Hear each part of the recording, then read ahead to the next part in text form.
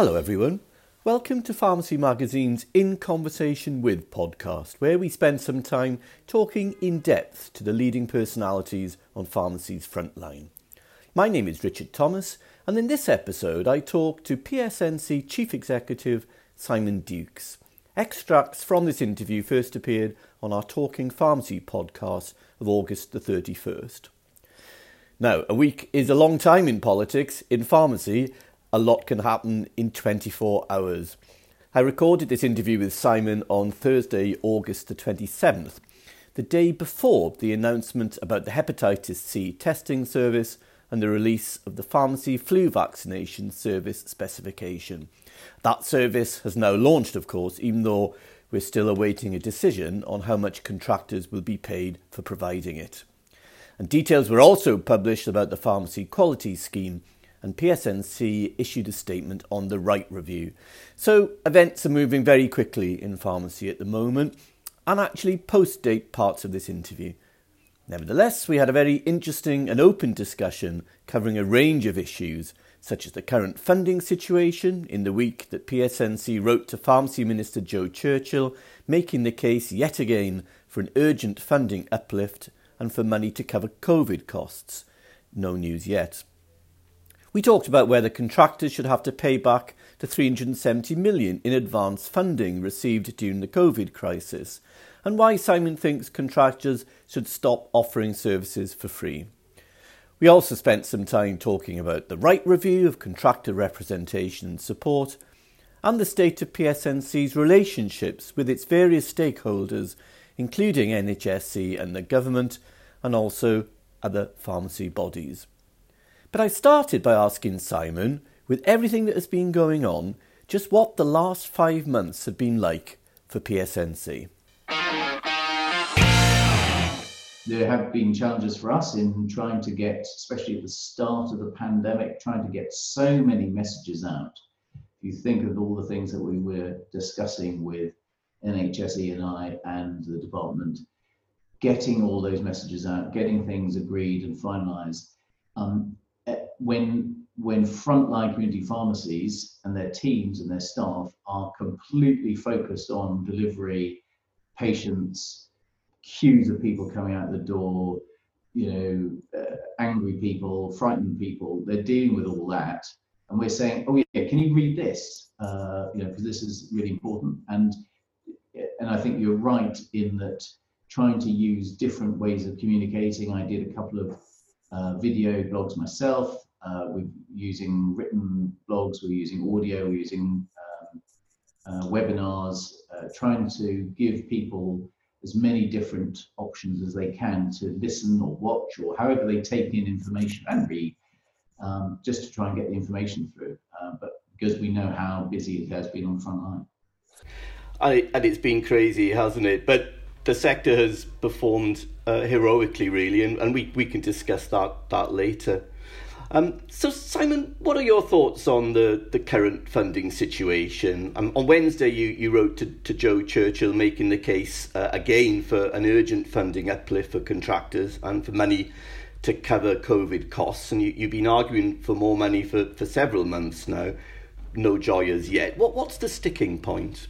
Well, this is a negotiation, Richard, and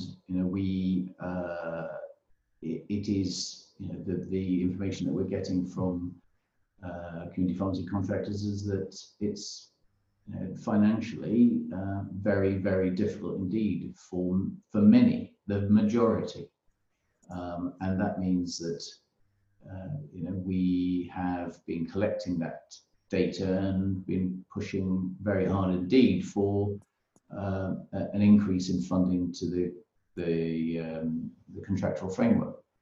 I mean, when you look at just prior to COVID, just after Christmas, we were still talking about 11,500 community pharmacies in England.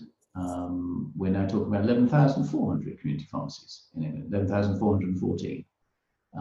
And that reduction is going to continue, and some of it is quite high profile. We've seen some of the largest chains talking about the type of realization they're going to have to do and reductions. And we know that there are other contractors out there, smaller chains and independents who are looking to close, and that is, incredibly sad and not right. It's, we need funding for all 11,000, now 414. They are all valuable. They're all part of the network. They are all performing a service for their community, and we need every single one of them. So the arguments that we've made to the Minister and to the Department, to Treasury, is to show that the value that the network provides, but also through as much data as we can provide to the Treasury in particular on how much pharmacies are being used. And the PSNC community pharmacy audit that took place in July has been a really valuable source of that information as well. Well, here's what I think contractors are struggling to understand, given everything you said. You've had Simon Stevens and Matt Hancock promising right at the start of the COVID crisis to do whatever it takes, almost money, no object. Ministers have heaped praise on community pharmacy time and again for its heroic efforts during the pandemic. And Rishi Sunak's mother was a pharmacist, for goodness sake. For a negotiator, that seems a pretty good hand. So what's the missing card? There is no doubt health ministers, Joe Churchill, Matt Hancock in particular, are supportive. And you've seen that in the messages that they've put out to the sector. And I genuinely think they're not being disingenuous. They are supportive of community pharmacy. The Treasury and officials, of course, hold the purse strings, and that is where the challenge is. And that is a big part of what we have to do is, yes, negotiation, but also interpretation of the sector, the financial constraints that the sector is experiencing, of the value that the sector brings to community, to primary care, to get that across to people whose role is not, in health, it is in money and economy. And as a country in £2 trillion debt, they are clearly being justifiably, I guess, constrained in what they can provide. But we believe very strongly that we've got a very convincing case, and there is no doubt that community pharmacy has had underfunding for years before my time. It continues. The contractual framework, 5 years, which in terms of the direction of travel, I still believe is the right one. But what we've seen is the delivery of services, the delivery of along the route of that contractual framework, really faster than I think any of us anticipated as a result of COVID, and also without the inbuilt efficiencies that the contractual framework alluded to. And so we're in a position now, as I said, the pharmacy audit shows a lot of that data as well. We're in a position now where people are going to their community pharmacy first and seeking clinical advice. I believe that the numbers that we're seeing are over and beyond what we can reasonably expect through terms of service, and moreover, the numbers involved, when you look at them in the round, are effectively saving thousands and thousands of appointments at general practice, thousands and thousands of visits to health centres, to A&E every single week. And we've got to get across to Treasury via the Department and NHS England that this has a worth to them, and we need to be paid appropriately for the work that we're doing. Do you have any red lines in this negotiation? I mean, you can't, I don't think, take the DH to court again. I think that doesn't work. And you mentioned in this week's statement that you're prepared to reject offer after offer. So how do you break this impasse? Look, the clue's in the name. We're the negotiating committee. We're not the rolling over committee, and we have to, we are representing every single one of those now 11,414 community pharmacies, and that means that sometimes we will not agree things because it's not, we believe, in the interests of the sector as a whole to do so. And if that does mean, unfortunately, prolonging negotiation, when I know that contractors need clarity on so many different business critical issues, I apologize for that, but that's not why we're here. We're here to try and get the best possible deal, and that sometimes takes time, and we don't always succeed, clearly.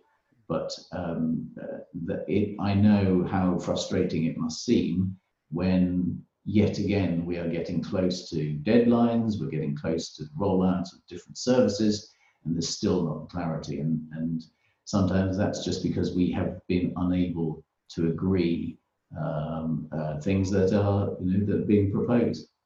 Given that the current funding levels in PSNC's own words are unsustainable, just how perilous is the situation, the financial situation that contractors find themselves in at the moment, especially given COVID? And you've mentioned earlier that pharmacy numbers are beginning to slide. I mean, would you anticipate that slide continuing?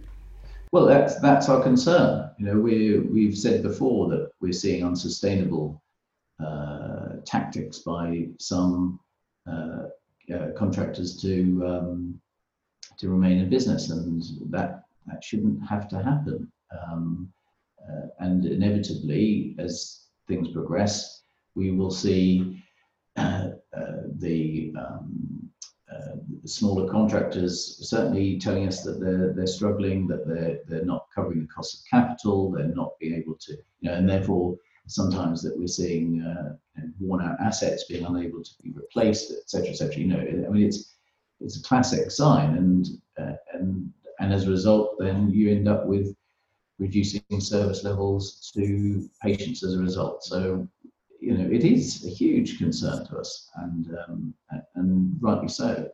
And as you know, a few days ago, I called for people to consider stopping certain services that were free, and I know that was controversial for some people, and I received a lot of emails on that subject, both pro the statement and against. And this is not me trying at all to tell anyone how to run their business. What I'm trying to say is that this is about value, and if you do not pay for something, it is often the case that you do not value it. And I genuinely think that we've struggled with this as a sector for years, not just the blood pressure checking that I was talking about, which seems to be an increasing phenomenon from the emails that we're getting, but also deliveries and, of course, monitored dosage systems as well. And I mean, you take blood pressure checking. If a GP, and this is not in any way a criticism of general practice or GPs at all. You're a GP, you're sitting there and you want to have the blood pressure measurements of one of your patients. There are only so many options open to you, right? You can get the person to come into your general practice and take it yourself. You can get the person to come into your general practice and get one of your staff to take it, one of the practice staff. You can send somebody, or indeed go yourself, to the patient's home and take it there, or you can persuade the patient to somehow acquire or purchase a blood pressure monitoring machine themselves, take their own measurements, and hopefully provide you with the right ones by phone or email or whatever. All four of those options require effort, time, cost, but certainly impact on the GP and or the GP staff. And therefore, they absolutely understand that there is a value associated with that. If you just say, go to your local pharmacy, get them to do it and phone the measurements through to me, there's no impact on me at all. There's no effort required on the GP, and therefore there's no value associated with that service. And what I'm saying is that we need to ensure that these services, which have a value to the patient, to the local community, to the prescriber, they need to be recognised, and sometimes you have to draw a line somewhere. I think there's also a conversation to be had with primary care networks, with GPs, with local authorities and others to see how, if they value these services, then that we can provide a worth to them as well. So it was starting a conversation. I appreciate that it was a bit stark in what I was saying, but I do genuinely believe, and I've been saying since I arrived here, as you know, that in this role, that we do too many things for free, and there's been mission creep over the years on exactly that. I do understand, don't get me wrong, I do understand the difference between community pharmacy and NHS. NHS staff are paid for their time primarily, of course, and it's different. Community pharmacy has to weigh up the bottom line. It has to ensure that it maintains the loyalty of patients, footfall, and in order to do that, it sometimes has to go over above and beyond, and that's great service for the patient. But that has a cost associated with it, and of course, it is balancing that activity with cost that I was trying to get across. Yeah, I'm sure many contractors would agree with the sentiment of what you said. I mean, why should they have to pick up the cost for some of these things? I suppose the difficulty is I'm not quite sure how you might put this into practice, maybe without compromising patient care or reputation. And in fact, free deliveries seem to be undergoing something of a resurgence from what we've seen in recent weeks. So it's tricky, but patient behaviours have definitely changed during COVID, and you've talked about that before. One more question on funding. You've stated that contractors should not have to pay back the £370 million of advanced funding, and it should be written off against COVID costs. Is that still the case, and is that still part of your negotiation? Absolutely. We've said that 370 million needs to be written off against COVID-related costs. That's still our position. That's still what we are negotiating for currently. So there is some, clearly boundaries that I can go to on that. Our view is that of course, there were COVID-related costs, a lot of them right at the start of the pandemic, but those COVID-related costs continue right now, and will continue certainly for the rest of the calendar year and probably the financial year. We are still capturing those costs from contractors, and I'm grateful to all contractors who have contributed both directly to PSNC, but also through colleagues at NPA and AIM and CCA, who have all been working with us to capture and collate that data so that we can get a sense of what the true cost of COVID-19 is to community pharmacy. And we'll continue to push for those costs to be recognised. And moving on to the contract, Simon, where are we as far as the timescale for the next review of the contractual framework and the introduction of the services that were due to coming from about now, hepatitis C, discharge medicines, GP referral into the CPCS? Where are we with the process? Well, you'll have seen some of the recent communications that have come out from PSNC, the Hep C service in particular, when that's going to be rolled out, the discharge medicine service, which is going to be a very valuable service, it seems to me, for the NHS to help align patients' medication when they come out of hospital. That's going to be rolled out next year, I believe, January 21. Those things are moving along. Clearly, NHS ENI value the community pharmacist consultation service because they want to roll out the GP referral aspect of that sooner rather than later, and we're discussing that with them right now. So again, there will be some limitations on what I can say. So I think that we are moving in the right direction in terms of all of those different services as set out in the contractual framework. My concern is, as I said to you earlier, that things have changed. The contractual framework wasn't written with a pandemic in mind, and the world's changed.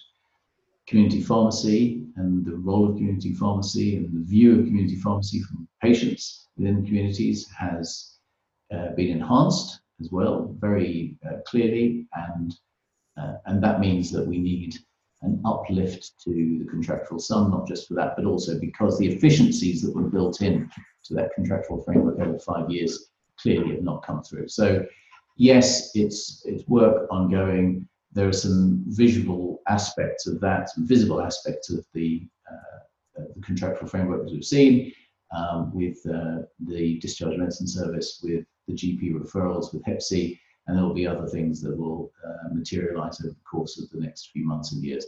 We've also got to balance the rollout of these services with the incredibly busy work that community pharmacies find themselves in, especially at the moment we're on the verge of the next flu season, the biggest ever flu rollout I believe this country's ever seen. I mean, there'll be plenty of experts out there who will tell me whether that's right or not, but that is going to be an enormous amount of work for us and as a sector, but also, of course, general practice and others. So we've got to make sure that we are not overloading community pharmacy with the asks that clearly are piling up within NHSEI, the department, as a result of the contractual framework.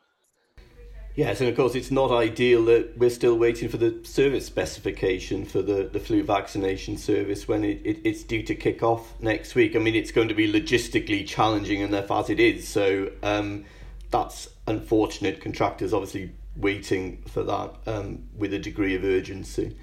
Yes, and there are some clear asks on that that we've put out, as you know, to have more flexibility in providing the flu vaccination, but also, of course, the funding as well. And we are discussing that as we speak. Could we move on to the Wright review to finish? When you asked Professor Wright last year, I think, to look at contractor representation and support, did you expect him to propose the biggest transformation of pharmacy representation in England in a generation? And are contractors engaging in the process? I mean, how many responses have you had, for example, to the 4 questions that you asked contractors on the way forward? And I think you're expecting responses by beginning of next week. Is everyone engaging? Yes, we've had a lot of response. The clearly, Professor or Associate Professor Michael Twigg, who was one of David Wright's team, is overseeing this process so that we can ensure that it is fair and transparent and open. So the responses clearly are channeled into him. So I don't know quite how many responses we've had or whatever, and I haven't spoken to him about it. But my sense is that people have responded. We've had position statements from other pharmacy bodies, which I think is really helpful, actually, and understandable. I think both from clearly from the CCA AIM perspective, they will want to make sure that their pharmacies, their frontline pharmacies and representatives are reflecting the views of their contractor, their head offices.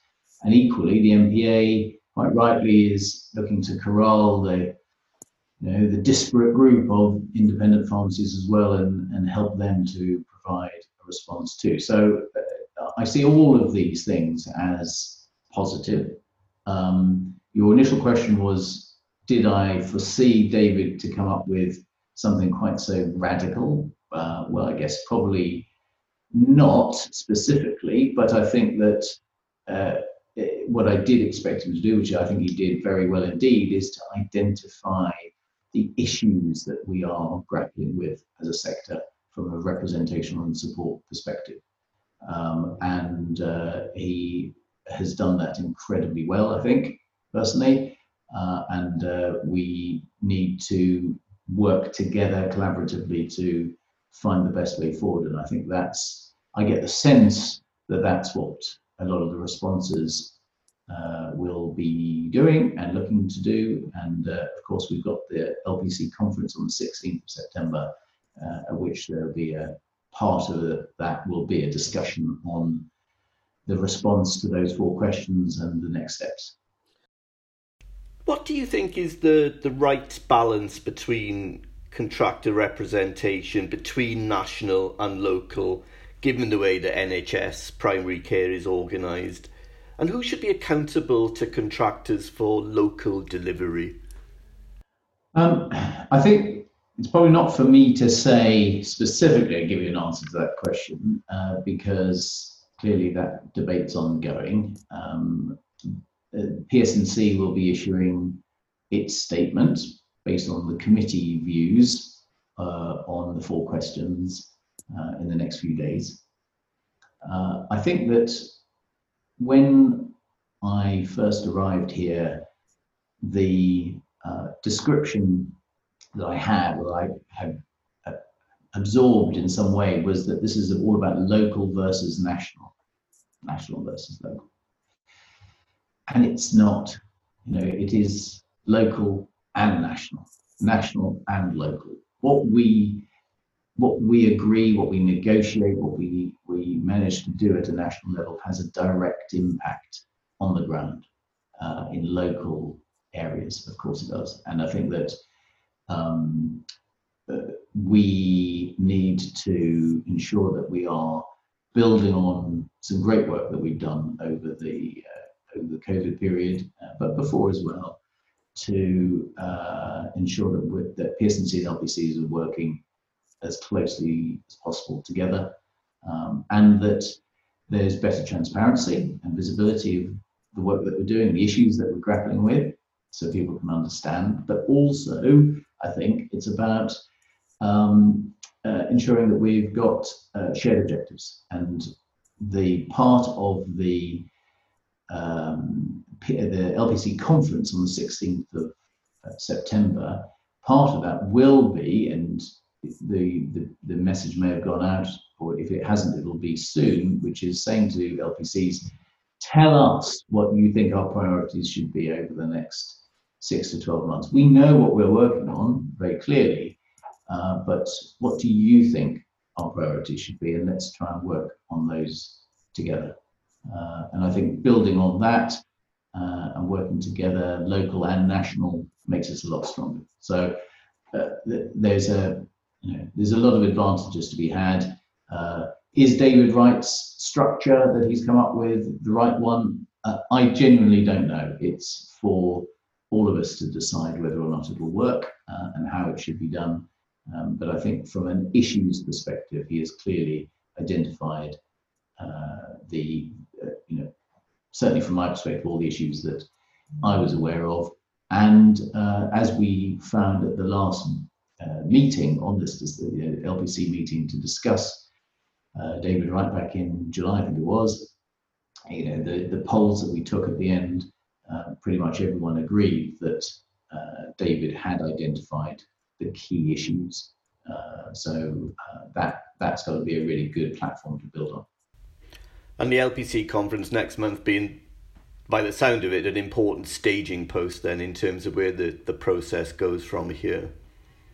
Yes, there are 4 questions that I set at the start of this month, start of August, and that's what obviously the MPA, CCA, AIM and LPCs and PSNC will have put views and responses to those questions. And Michael Twigg from the UEA will be assimilating and bringing together all that and presenting what the findings at the conference on the 16th of September. And I hope that out of that, then there will be a way forward on how we can start to plan a particular route to get to a better place.